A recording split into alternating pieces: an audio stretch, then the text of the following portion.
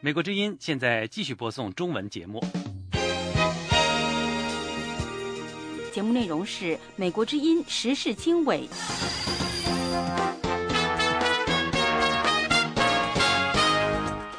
各位好，欢迎收听美国之音的时事经纬，这里是美国首都华盛顿，我是这次节目的主持人安华。现在的时间是北京时间2013年3月26号的晚上。首先给大家介绍这个时段的主要内容。阿富汗东部的警察设施遭到袭击，至少有5名警察丧生。联合国从叙利亚撤出部分人员。塞浦路斯总统表示，接受救助贷款虽然痛苦，但是必要。美国表示，亚太的军力再平衡势头加快。以上内容欢迎收听。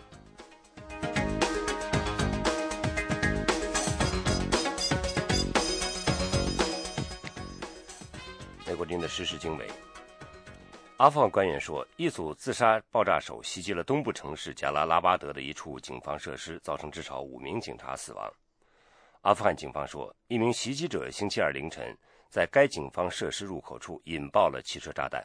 随后至少另2名袭击者在这一设施内引爆了身上的炸弹。袭击者与警察发生1个小时枪战，几名激进分子被击毙。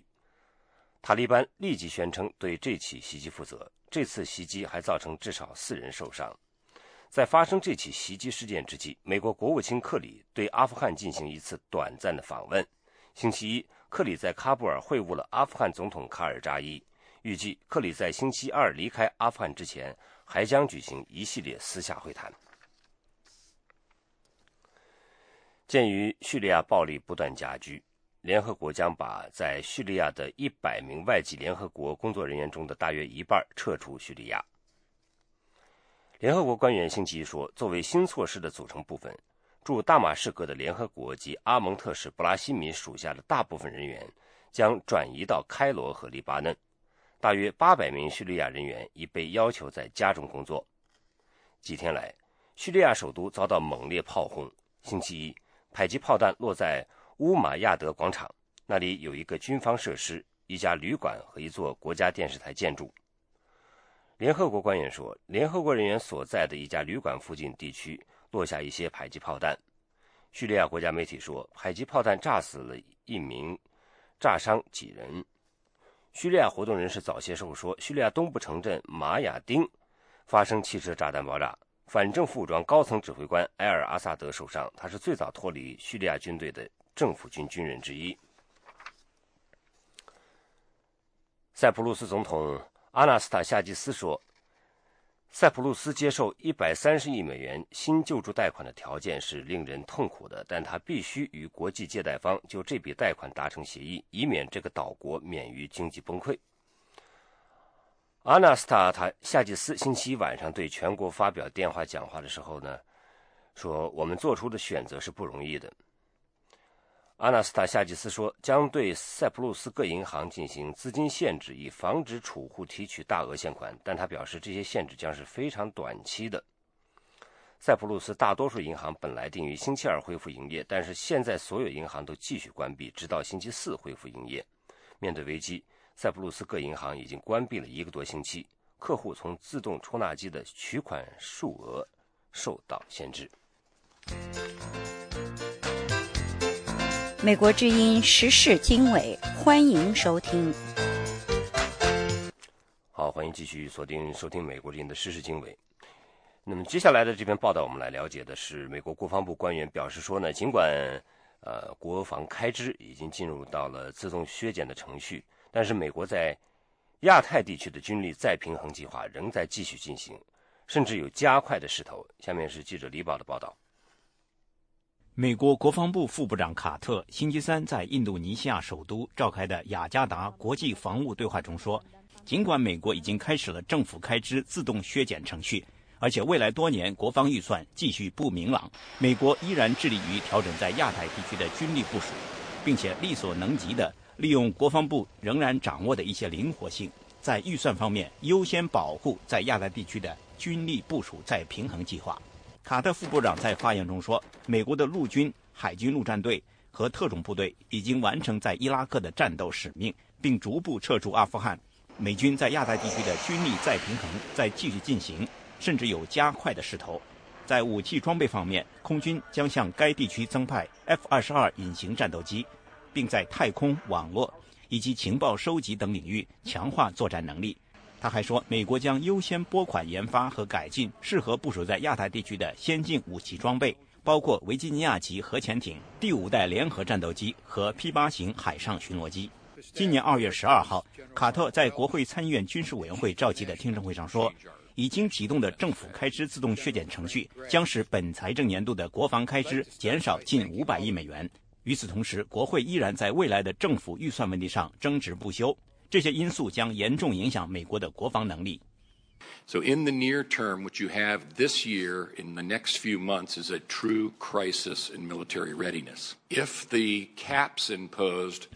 未来几个月，我们在军事准备方面将陷入实实在在的危机。如果依照预算控制法案在未来10年将目前的开支限额维持下去的话，我们将不得不修改国防战略。美国陆军参谋长奥迪尔诺在同一听证会上更直接地表示，美国在亚太地区的军力会因为政府财政危机而受到影响。首先，我们80%的部队今年将停止军事训练活动，包括我们在夏威夷的部队，包括在太平洋司令部属下的路易斯堡军营的部队。这将削弱我们对太平洋司令部负责地区发生的任何事情做出反应的能力。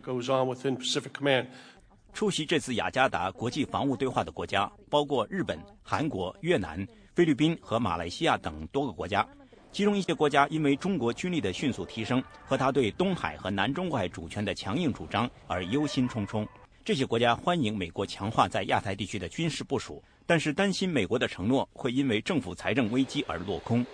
中国解放军副总参谋长戚建国中将也率团出席了这次国际防务对话，并与美国国防部副部长卡特握手会面。戚建国在会上发言称，亚太地区是战略热点，但中国不愿意看到该地区成为大国背景下的武力对抗之地。卡特表示，中国是美国在亚太地区军力再平衡计划的关键部分，因此美国已经邀请中国参与未来的环太平洋联合军事演习，希望加强两国的军事关系。美国之音记者李宝华盛顿报道。这是美国之音的中文广播。各位正在收听时事经纬。一名美国法官判处华裔美国公民刘思欣5年以上监禁，罪名是非法向中国出口和国防有关的敏感信息。去年，一个美国联邦法院判定刘思欣被控罪名成立，包括在没有许可证的情况下出口军事技术信息以及向当局撒谎。现年49岁的刘思欣是新泽西州 L3 通讯公司的高级工程师。这个公司制作是用于导弹、火箭和无人机的导向系统。检方说，刘思欣窃取数千份属于限制级别的军用档案，并在2009年和2010年在几次学术演讲会上透露有关信息，其中包括一次中国政府组织的技术会议。刘思欣说，他当时只是试图通过学术演讲在中国找一份工作，他表示控告他是出于政治动机。但是法官不接受刘思欣的说法，除监禁外，刘思欣还被罚款15000美元。这是美国之音的中文广播。欢迎继续锁定收听时事经纬。台湾的国防部等单位对中国阻挠台湾参加东盟最近一次防务会议表示遗憾和不满。在这同时，台湾宣布2013年军事演习计划，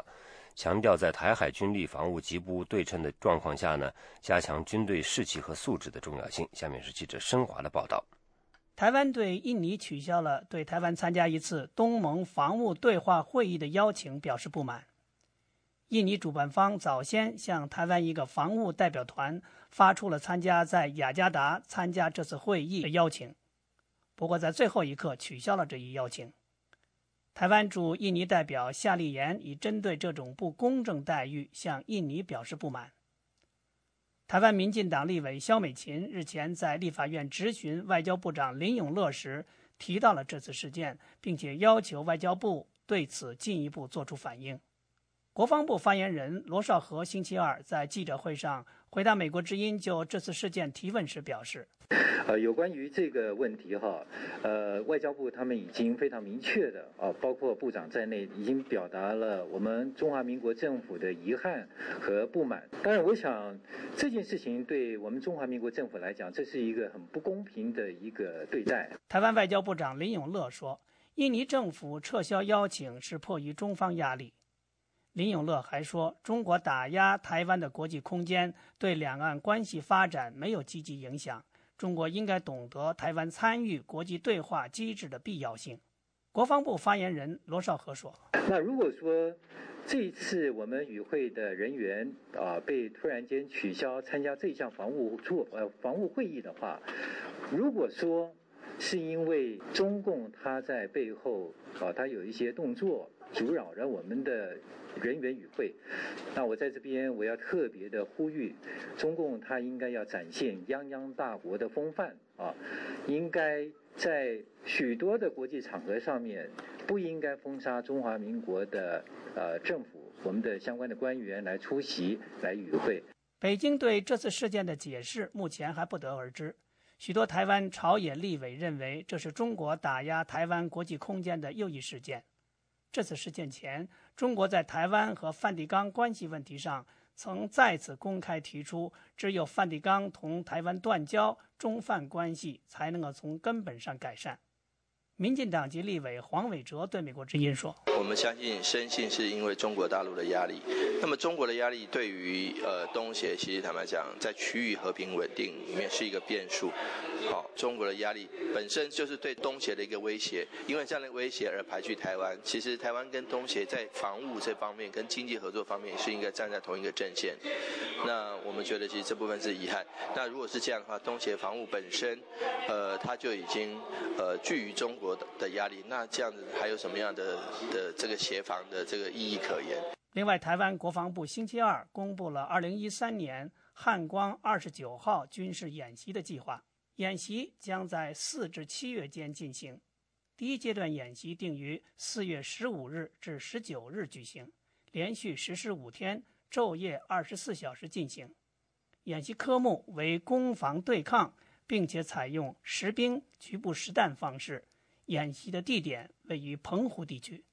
美国之音记者申华台北报道。这里是美国之音的中文节目。美国之音时事经纬呢，下面我们要了解的是美国军队的消息。美军做好了准备，将要承受所谓开支封存，也就是预算被自动大幅削减所造成的冲击。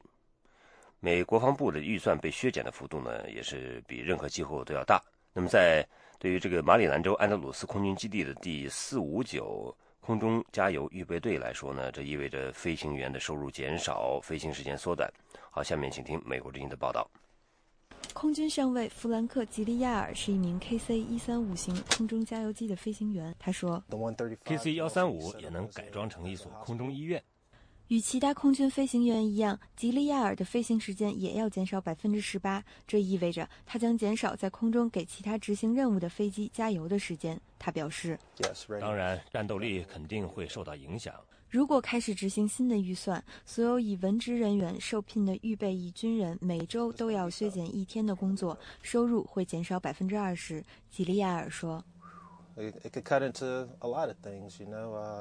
很多开支都要受影响啊，就像我有自己的家，需要交水电费和每天的日用开销，日子会不好过的。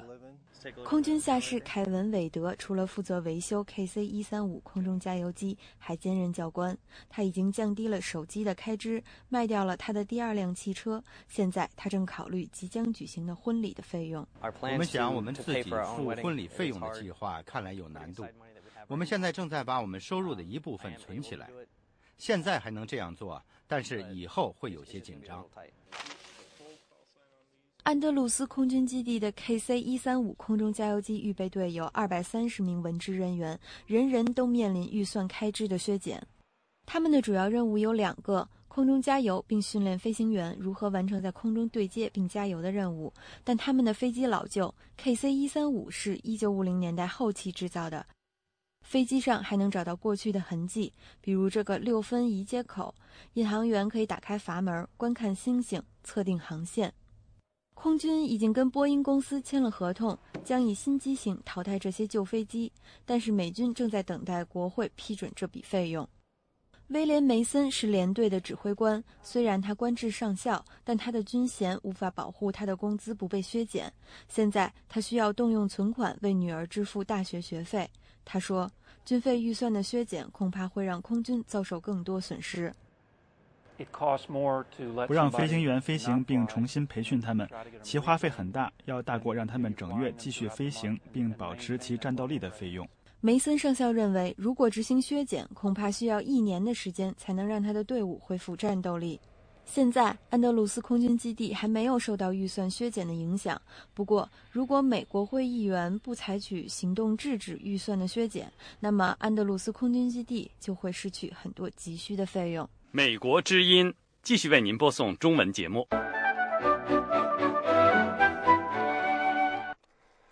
美国之音的时事经纬继续播出。我们接下来看呢，是一篇有关这个网络攻击的报道哈。2013年年初呢，美国多家媒体相继披露遭到来自中国的网络攻击，几乎没有任何战略和商业价值的新闻媒体，怎么样会成为这个中国网络攻击的目标呢？对于这些问题，我们来听相关的报道。1月末，美国《纽约时报》指称，来自中国的黑客在过去4个月一直不断对《纽约时报》报社的电脑网络发动攻击。随后，《华尔街日报》和《华盛顿邮报》也都表示，他们各自的电脑网络遭到了中国黑客的入侵。《纽约时报》称，对该报社电脑网络的攻击刚好赶上2012年10月25号，该报刊登一篇有关中国总理温家宝家人积累数十亿美元财富报道的时候。黑客窃取了《纽约时报》所有员工的账户密码，并用获取的密码侵入到53名员工的电脑，其中包括该报道的作者、《纽约时报》上海分社社长张大卫和印度南亚分社社长杨金新的电邮信箱。杨金新曾经担任《纽约时报》北京分社社长。华盛顿智库国家安全网络的研究员比尔·弗伦奇表示，中国黑客攻击《纽约时报》的原因是希望找到给《纽约时报》提供线索的线人信息。如果中国的确是因为那篇报道而入侵了《纽约时报》的电脑的话，那可能是因为中方想找到为《纽约时报》记者提供线索的线人信息，这样他们就能够切断消息来源，或者是对这些线人进行惩罚。如出一辙的是，美国彭博社2012年7月因发表一篇文章，披露中共总书记、时任国家副主席习近平家人聚敛巨额财富后，其电脑网络也遭到了来自中国的黑客攻击。《纽约时报》在后续的报道中指出，中国黑客窃取了30多名西方媒体记者和高管的电子邮件、联系人和电脑文件。这些被中国黑客盯上的西方记者都曾撰写过有关中国领导人、中国政治和法治的报道。国家安全网络的弗伦奇表示，如果从中国限制言论自由的角度去分析，就不难看出中国为什么要入侵美国新闻媒体的电脑网络。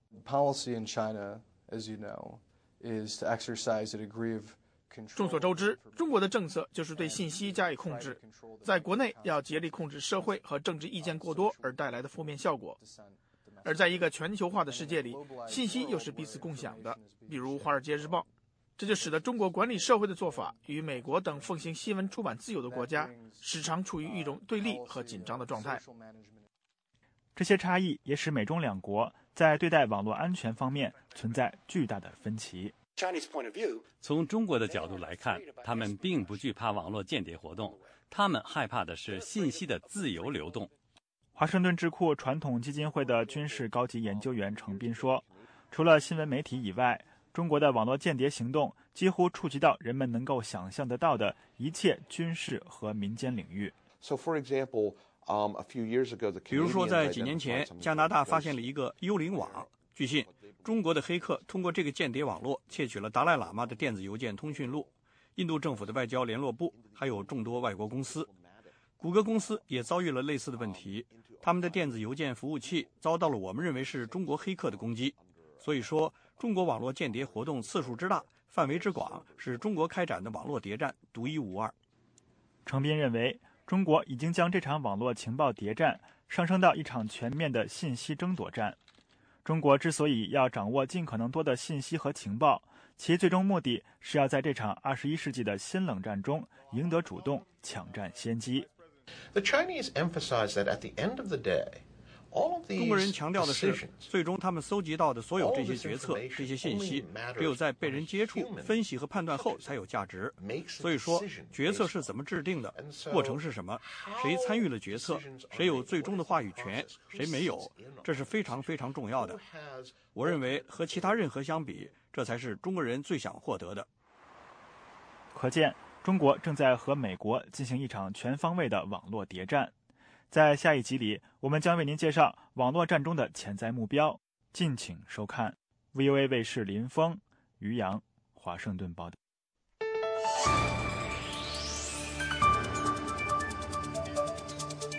这是美国之音的中文广播。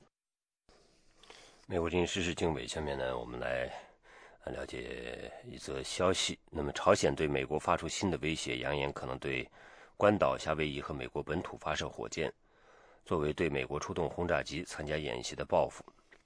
朝鲜人民军星期二也表示，包括战略火箭部队和远程炮兵部队在内的全体朝鲜炮兵已经进入待命作战状态。平壤针对美国及其地区盟友发出一系列威胁，这是最近的一次。据悉，朝鲜的火箭射程不足以打击美国本土。在朝鲜发出上述声明的几小时前，韩国总统朴槿惠警告朝鲜放弃其核武器及其停止挑衅行动，并表示这是平壤避免毁灭的唯一途径。朴槿惠在韩国天安舰沉没3周年发表讲话的时候做出上述表示。首尔说天安舰是平壤击沉的，朝鲜对此予以否认。天安舰沉没导致46名水兵丧生。这是美国之音的中文广播。那么韩国的国防官员就表示呢，和美国军方新达成了一项应急计划，将使得他们能够迅速果断地反击来自北韩的最新挑衅。下面是记者赫尔曼在首尔的报道。美韩上星期五签署了这项联合反挑衅计划。与此同时，朝鲜半岛处在南北韩60年前签署结束武装冲突的停战协议以来局势最紧张的时期之一。韩国官员说，新计划并没有改变美国军队战时对半岛军队的行动控制。不过，根据该项计划，当北韩发动小规模挑衅，但其规模又没有大到全面战争时，韩国需首先应对。韩国国防部发言人金民世表示，根据新的计划，北韩发动小规模挑衅时，韩国可以要求美国军队的支援。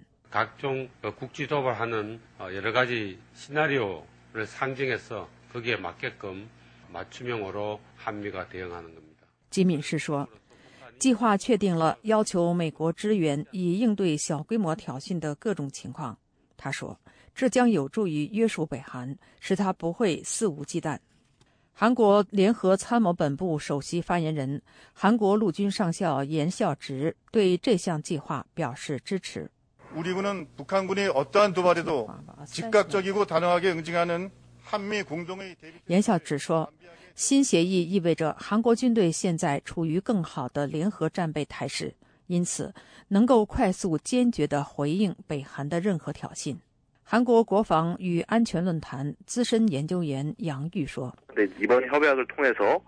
그런 어떤 제한이 없이 한국군에서 요청을 하면 미군이 在签署这项协议之前，如果不是全面爆发战争，美国就会拒绝韩国提出的支援请求。杨玉说，现在一旦提出请求，美国就会自动跟韩国军队一道应对挑衅。北韩最近的这类挑衅发生在2010年11月，当时韩国一个前沿岛遭到炮击，2名平民和2名水兵在炮击中丧生。而在此6个月前，韩国一艘舰船沉没，46名水兵丧生。这是美国之音的中文广播。另外一方面呢，我们看到中国领导人习近平访问俄罗斯，进一步呢推动和加强了双方的这能源领域的合作。那么这涉及到俄罗斯向中国出口天然气、电能、石油还有核电的这个建设项目。在天然气合作当中呢，双方决定不再以西线供气方案为首选。下面是特约记者白桦在莫斯科的报道。中国领导人习近平星期天结束了对俄罗斯的访问。能源合作是习近平这次同俄罗斯领导人讨论的一个中心议题。双方在能源领域还签署了一批文件。垄断天然气开采和出口业务的俄罗斯天然气工业公司总裁米勒说，双方这次达成一致，通过东线方案向中国供应天然气被列为首选。这次在天然气领域签署的文件具有长远的战略意义，这为最终签订30年的长期天然气供货合同奠定了基础。米勒说，中国有可能以贷款的方式先向俄罗斯支付购买天然气的预付款，预计从2018年起，俄罗斯通过东线方案可向中国每年供货380亿立方米的天然气，未来这个数字可提高到600亿立方米。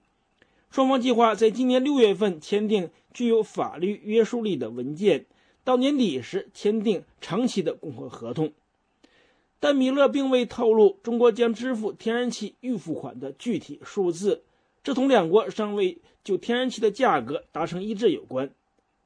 东线方案涉及把与中国邻近的伊尔库斯克地区的科维克金和雅库特地区的察延金2块天然气田的天然气出口到中国。俄罗斯总统普京多年前访华时曾确定了先西线后东线供气的双方天然气合作战略，因此已经持续了10年的双方天然气谈判过去一直围绕西线方案展开。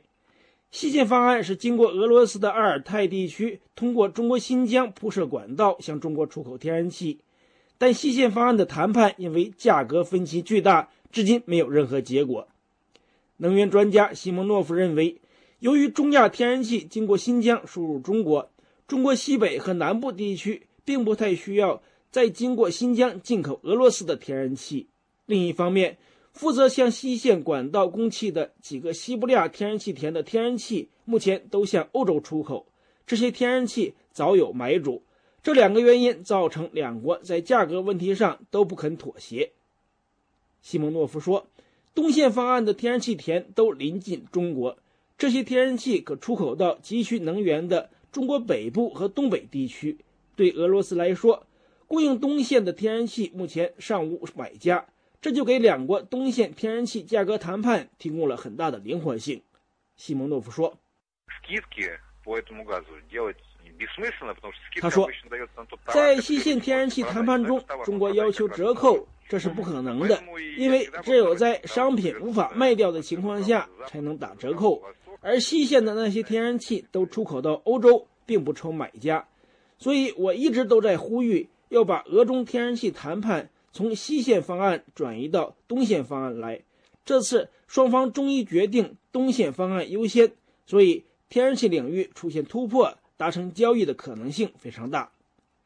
此外，两国这次还讨论了从萨哈林或是从弗拉迪沃斯托克，也就是中国称作的海参崴，向中国出口液化气的可能。在石油领域，中国这次决定向俄罗斯提供20亿美元的贷款，用来换取俄罗斯增加向中国供应石油。俄罗斯目前通过远东石油管道每年向中国出口1500万吨原油。负责向中国出口石油的罗斯石油公司总裁谢鑫说，增加向中国的原油供应量将分阶段逐步进行。他说，通过远东油管，按照目前签订的供油合同，今年将会补充供应80万吨原油给中国。未来通过这条油管将向中国出口3100万吨原油。俄罗斯可把向中国出口的石油数量提高到每年5000万吨。双方已计划在原有油管的基础上，再平行兴建一条新的到中国的补充油管。另外，俄罗斯方面也在考虑把西伯利亚的石油注入哈萨克斯坦到中国新疆的石油管道，通过哈萨克斯坦向中国出口石油。两国石油领域的另一个大型合作项目是合资建设天津炼油厂。参与这个项目的罗斯石油公司总裁谢鑫透露，两国这次决定到今年年底前要确定建设这家合资炼油厂的具体条件。俄罗斯能源分析人士柯金认为，在俄罗斯向中国增加供应的原油中，一部分原油将用来满足天津炼油厂的需求，但他认为天津炼油厂项目具有更多的政治意义。柯金说，罗斯石油公司在俄罗斯建设炼油厂要比在中国经济上更合算，因为对石油加工行业来说，俄罗斯在这个领域提供税收优惠，所以在俄罗斯建厂的条件非常有吸引力。罗斯石油公司参与天津炼油厂项目是从政治上考虑，主要是想涉足或是控制中国能源消费市场，这符合俄罗斯大型国有能源企业一贯坚持的海外战略。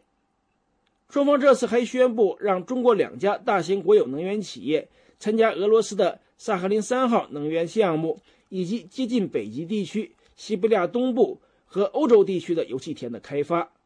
在电能领域，双方这次签署了俄罗斯长期向中国供电的协议，中国电能企业将同俄方合作改造俄罗斯中部和北部地区的6个热电站，并将建设5个新的热电站。两国还计划在西伯利亚和远东建设一批发电站，向中国出口电能。在核能领域，俄罗斯希望能继续参与江苏田湾核电站的5到8号机组的建设。以上是美国之音特约记者白桦从莫斯科发来的报道。美国之音时事经纬，欢迎收听。各位正在收听美国之音现场直播的时事经纬，我是安华。中国人大法律委员会主委乔晓阳表示呢，香港特首必须由爱港爱国人士担任，不能接受与中央政府对抗的人担任行政长官。对此，香港真普选联盟呢就指出说，如果候选人和中央对抗，那么中央应该对此进行反思。详情是记者杨明的报道。乔晓阳日前在深圳的一次座谈会上，对与会的37名亲中央的建制派议员表明了中央政府对香港特首普选的底线。乔晓阳说，香港行政长官要维护好中央与特区的关系，不仅要对特区负责，也要对中央负责。特首必须由爱国爱港的人担任，坚决不能接受与中央对抗的人担任行政长官，是条底线。乔晓阳说，判断谁是与中央对抗的人，首先由提名委员会作出判断，其次由香港选民作出判断，最后由中央政府作出决定是否予以任命。香港立法会议员叶国谦说，中央决定在香港实行一国两制时，邓小平就曾说过，由爱国爱港的人来港人治港。如果是爱国爱港的人士，他如果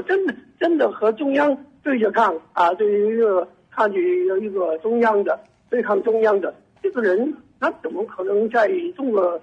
华人民共和国下面这个特别行政区作为最高的首长呢？所以我觉得这个重申了中央对香港的看法。香港真普选联盟召集人、香港城市大学政治学教授郑宇硕认为，乔晓阳对香港2017年特首普选做出的政策性宣示，特首候选人必须从中央政府挑选的候选人中产生，同泛民主派心中真正意义上的普选完全不是一回事儿。香港人其实一直都很担心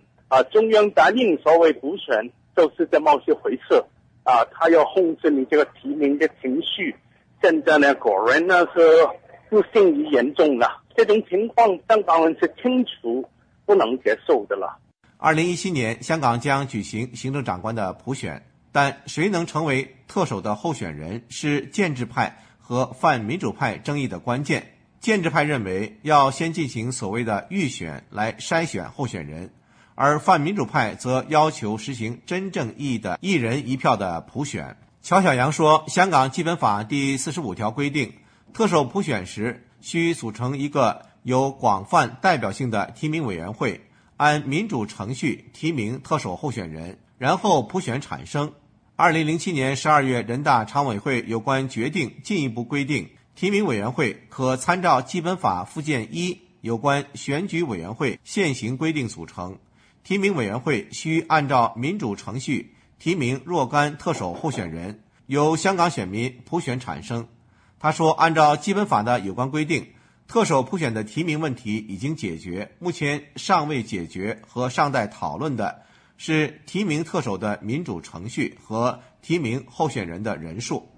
郑宇硕说，香港人要求的特首普选是符合国际规定的民主选举及联合国公民和政治权利公约所规定的公民选举的基本原则。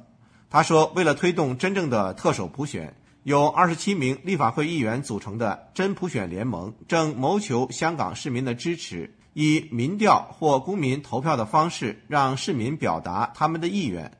他说，如果中央不倾听香港的民意，他们就会以其他的方式表达他们的诉求。当然呢，要是中央还是坚持己见的话，那再看呢，大家都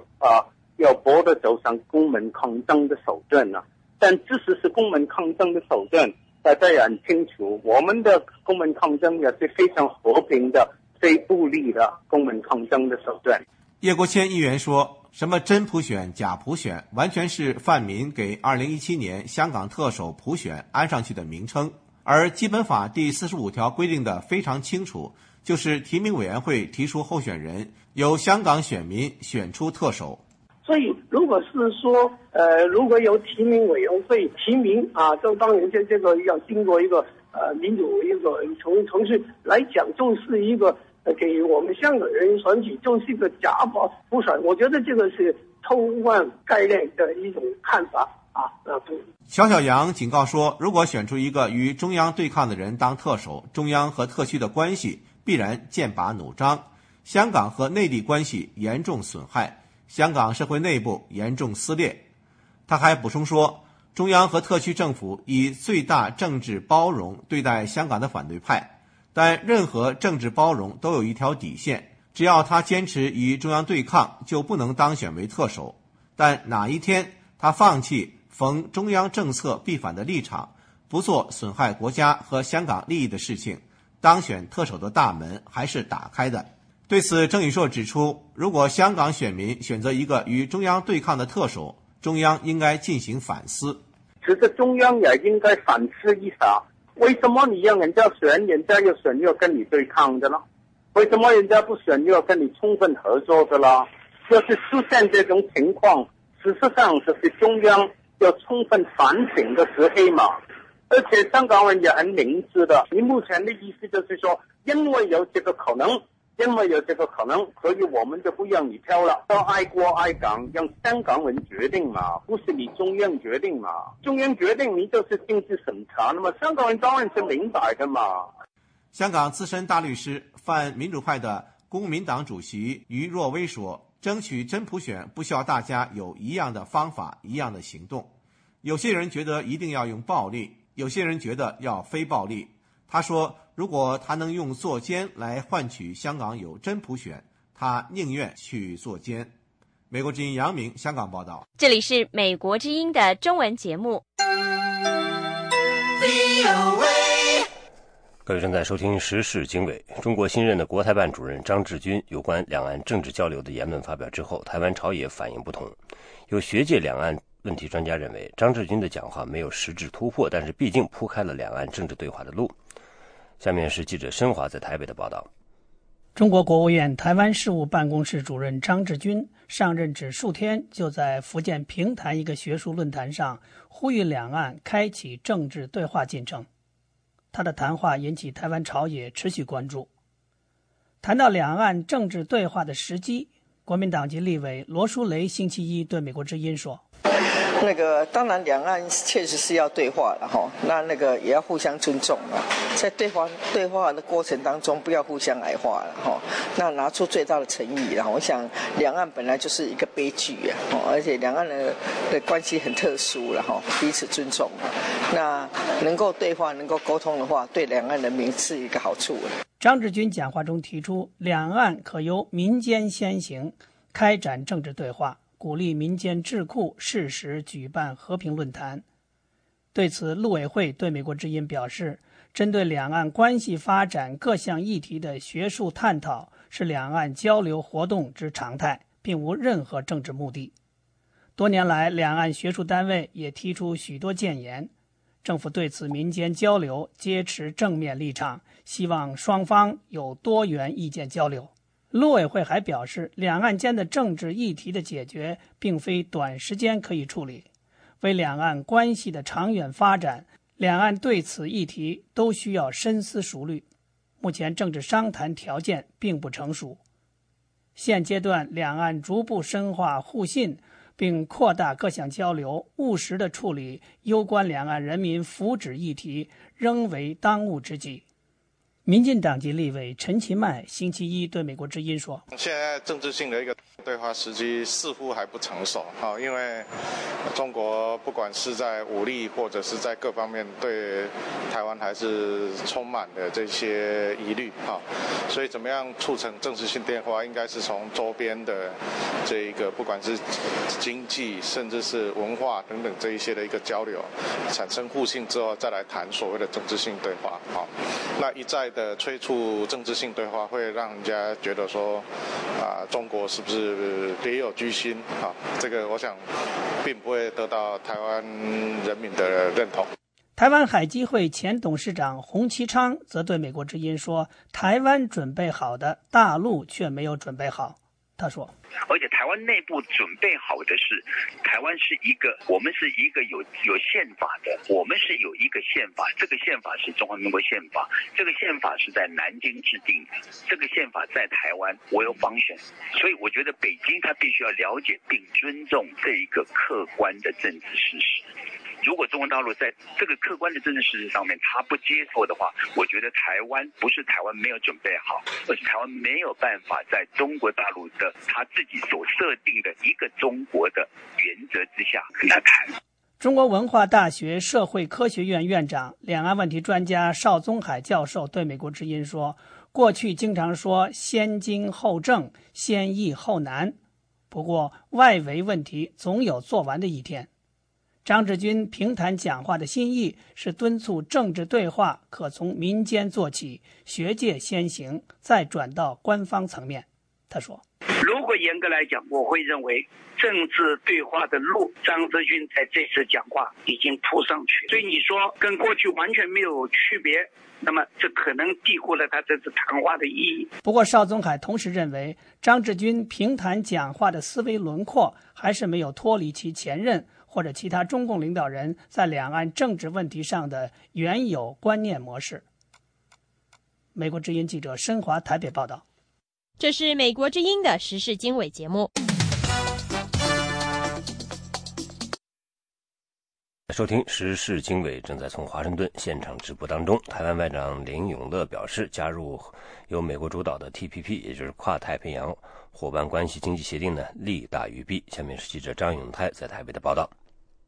台湾外长林永乐星期一在立法院外交及国防委员会接受质询时表示，加入由美国所主导的 TPP 对台湾而言是利大于弊。我觉得最主要还是这个区域经济整合或者贸易自由化、经贸自由化，因为这个事实上是一个整体发展的趋势了。就台湾将来要维持这个竞争力，那有的时候确实是要做一些调整。林永乐还说，根据评估，台湾的农业将受到最大的冲击。对此，台湾政府除了进行补偿之外，也会帮助农民转型升级。台湾经济部指出，台湾加入 TPP 之后，农业产值将减少 24.42 亿美元，大约 728.45 亿台币。不过，工业、服务业的产值以及社会福利则会增加。执政的国民党立委杨应雄在质询时指出，台湾政府应该就加入 TPP 进行整体评估，并及早规划因应措施。我们对加入 TPP 产生的我们整个国内的整个产业上的一个影响必须要做详尽的评估。对有影响到了，我希望经济部在这个区块能够配套措施能够尽快出来，不要说到时候加入以后造成国内到时候农民都走上街头那是很难看。在野的民进党立委萧美琴批评台湾政府目前的评估报告并不完善。他举例说，日本政府在加入 TPP 之前做了非常完整的决策，和民间智库也做了很多产业研究和沟通。台湾经济部次长卓世钊在答询时指出，政府在对内会持续和各个产业进行沟通，与此同时，对外则会展现经贸自由化的努力。我们会加强跟台美之间的双边经贸关系，当然也要维持两岸的良好互动。那么，另外我们也要扩大建立跟现在目前的 TPP 成员国之间的经贸关系，我们都会多元的接洽，来累积这个谈判的能量。卓世钊次长还说，台湾如果加入 TPP， 就等于和12个国家签署了 FTA 自由贸易协定，这对台湾未来的经济成长将非常重要。台湾外长林永乐还指出，中国大陆目前是台湾最大的经贸伙伴，台湾也会持续 ECFA 两岸经济协议的后续谈判，并争取参与由中国主导的 RCEP 区域全面经济伙伴关系。林永乐强调，美台之间的贸易谈判也正在进行当中，美方对台湾加入 TPP 是抱持了开放支持的立场。台湾经济部次长卓世钊表示，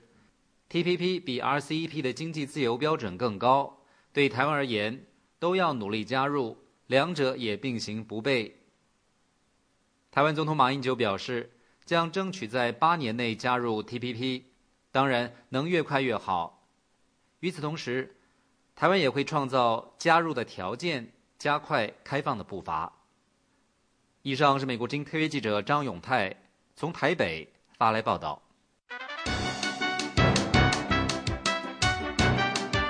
这是美国之音的中文广播。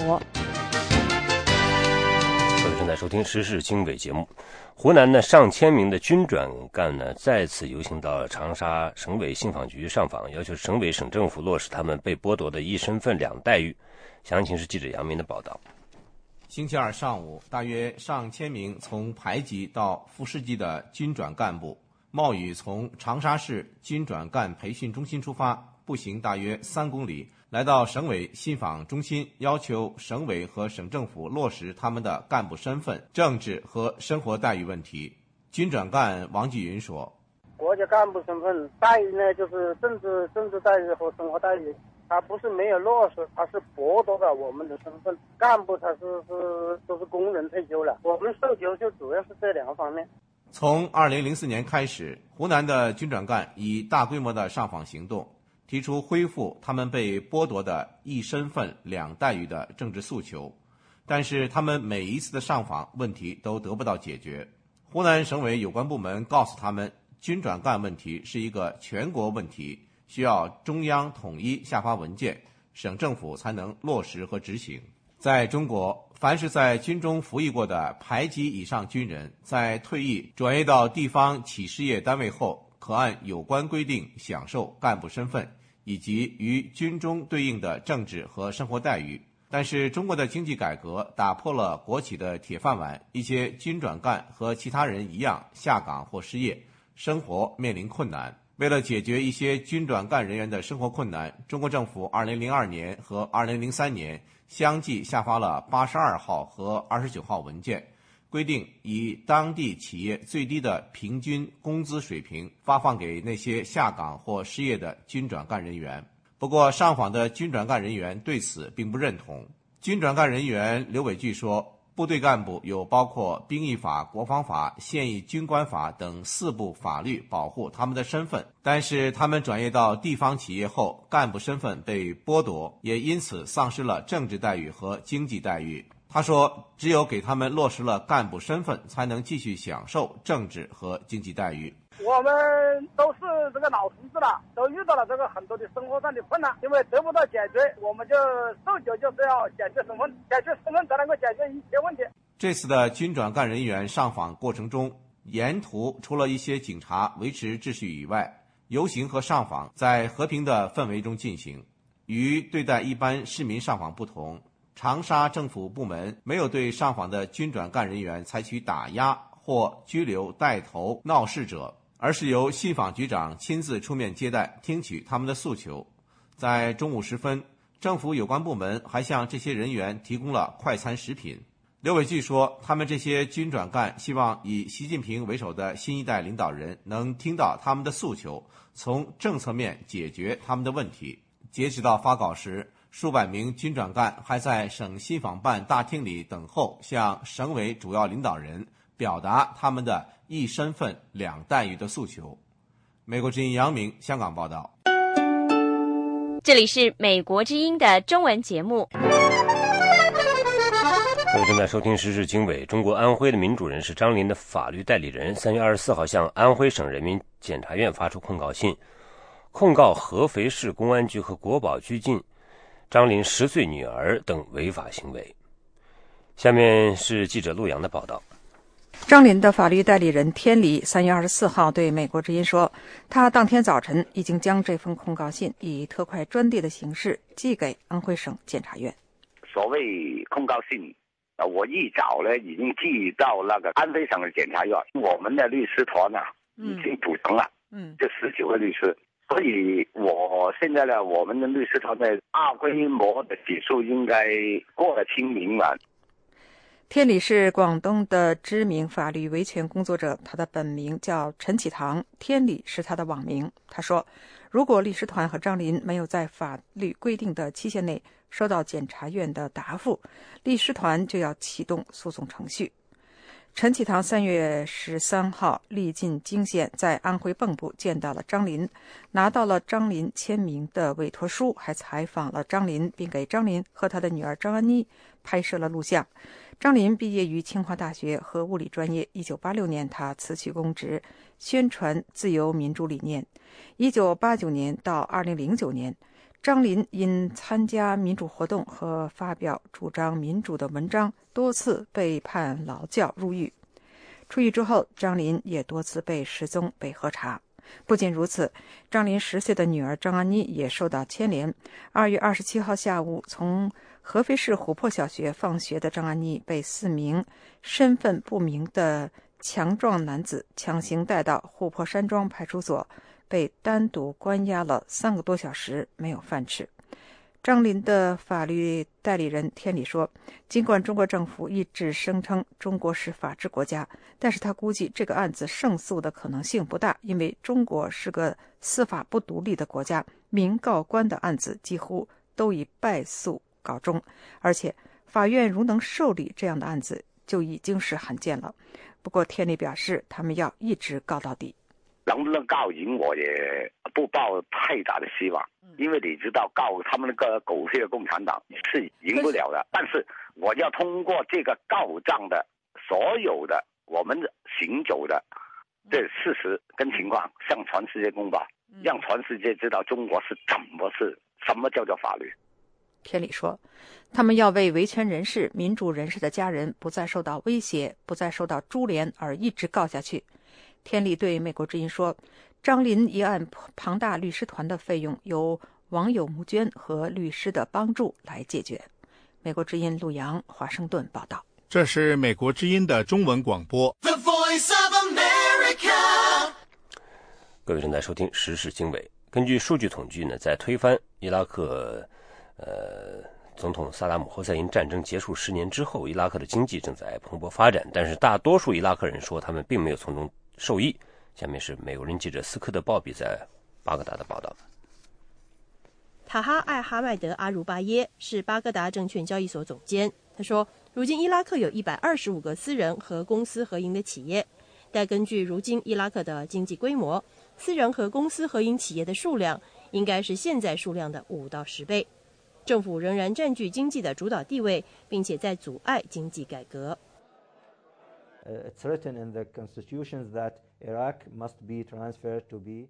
宪法明文规定，伊拉克将来必须转型成一个拥有市场经济和资本市场的国家。可是，如果不创建更多的公司，让私营部门与政府部门齐头并进，那就根本没法完成转型。伊拉克的经济正以每年9%的速度增长，其石油产量现在为每天近300万桶，是仅次于沙特阿拉伯和俄罗斯的世界第3大石油出口国。新开张的商店橱窗中摆放着昂贵的商品，表明消费市场购销两旺。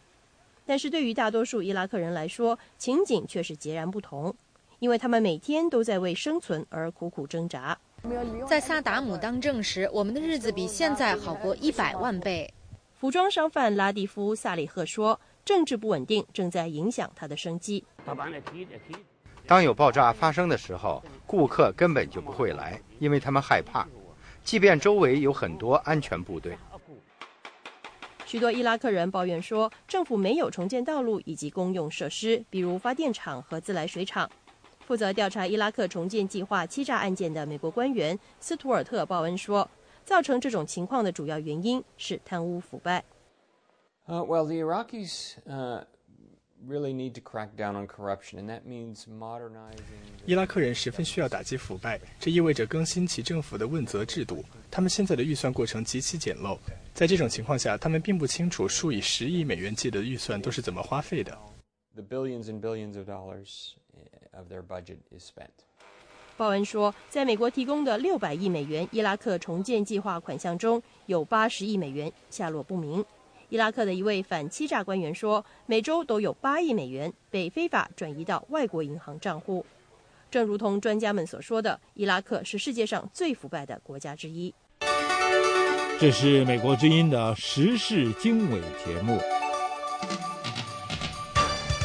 各位收听啊，时事经纬正在从华盛顿现场直播。下面请收听呢法律窗口。前底特律市长夸梅·基尔帕特里克一度被视为美国政坛一颗冉冉升起的新星。2001年，年仅31岁就当选为该市历史上最年轻的市长。但是好景不长，任职刚刚2年，基尔帕特里克就被前警察局副局长告发，对举报人实施打击报复。这起民事诉讼直到2007年才以法庭判予原告650万美元的赔偿而告终。2008年，基尔帕特里克又因和下属的婚外情丑闻而名誉扫地，不得不辞去市长的职务。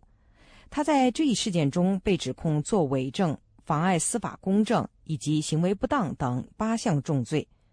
他和检察官达成认罪协议，在偿付该市100万美元赔偿、上交律师执照，并在缓刑的5年期间不得竞选公职的条件下服刑近4个月后，于2009年出狱。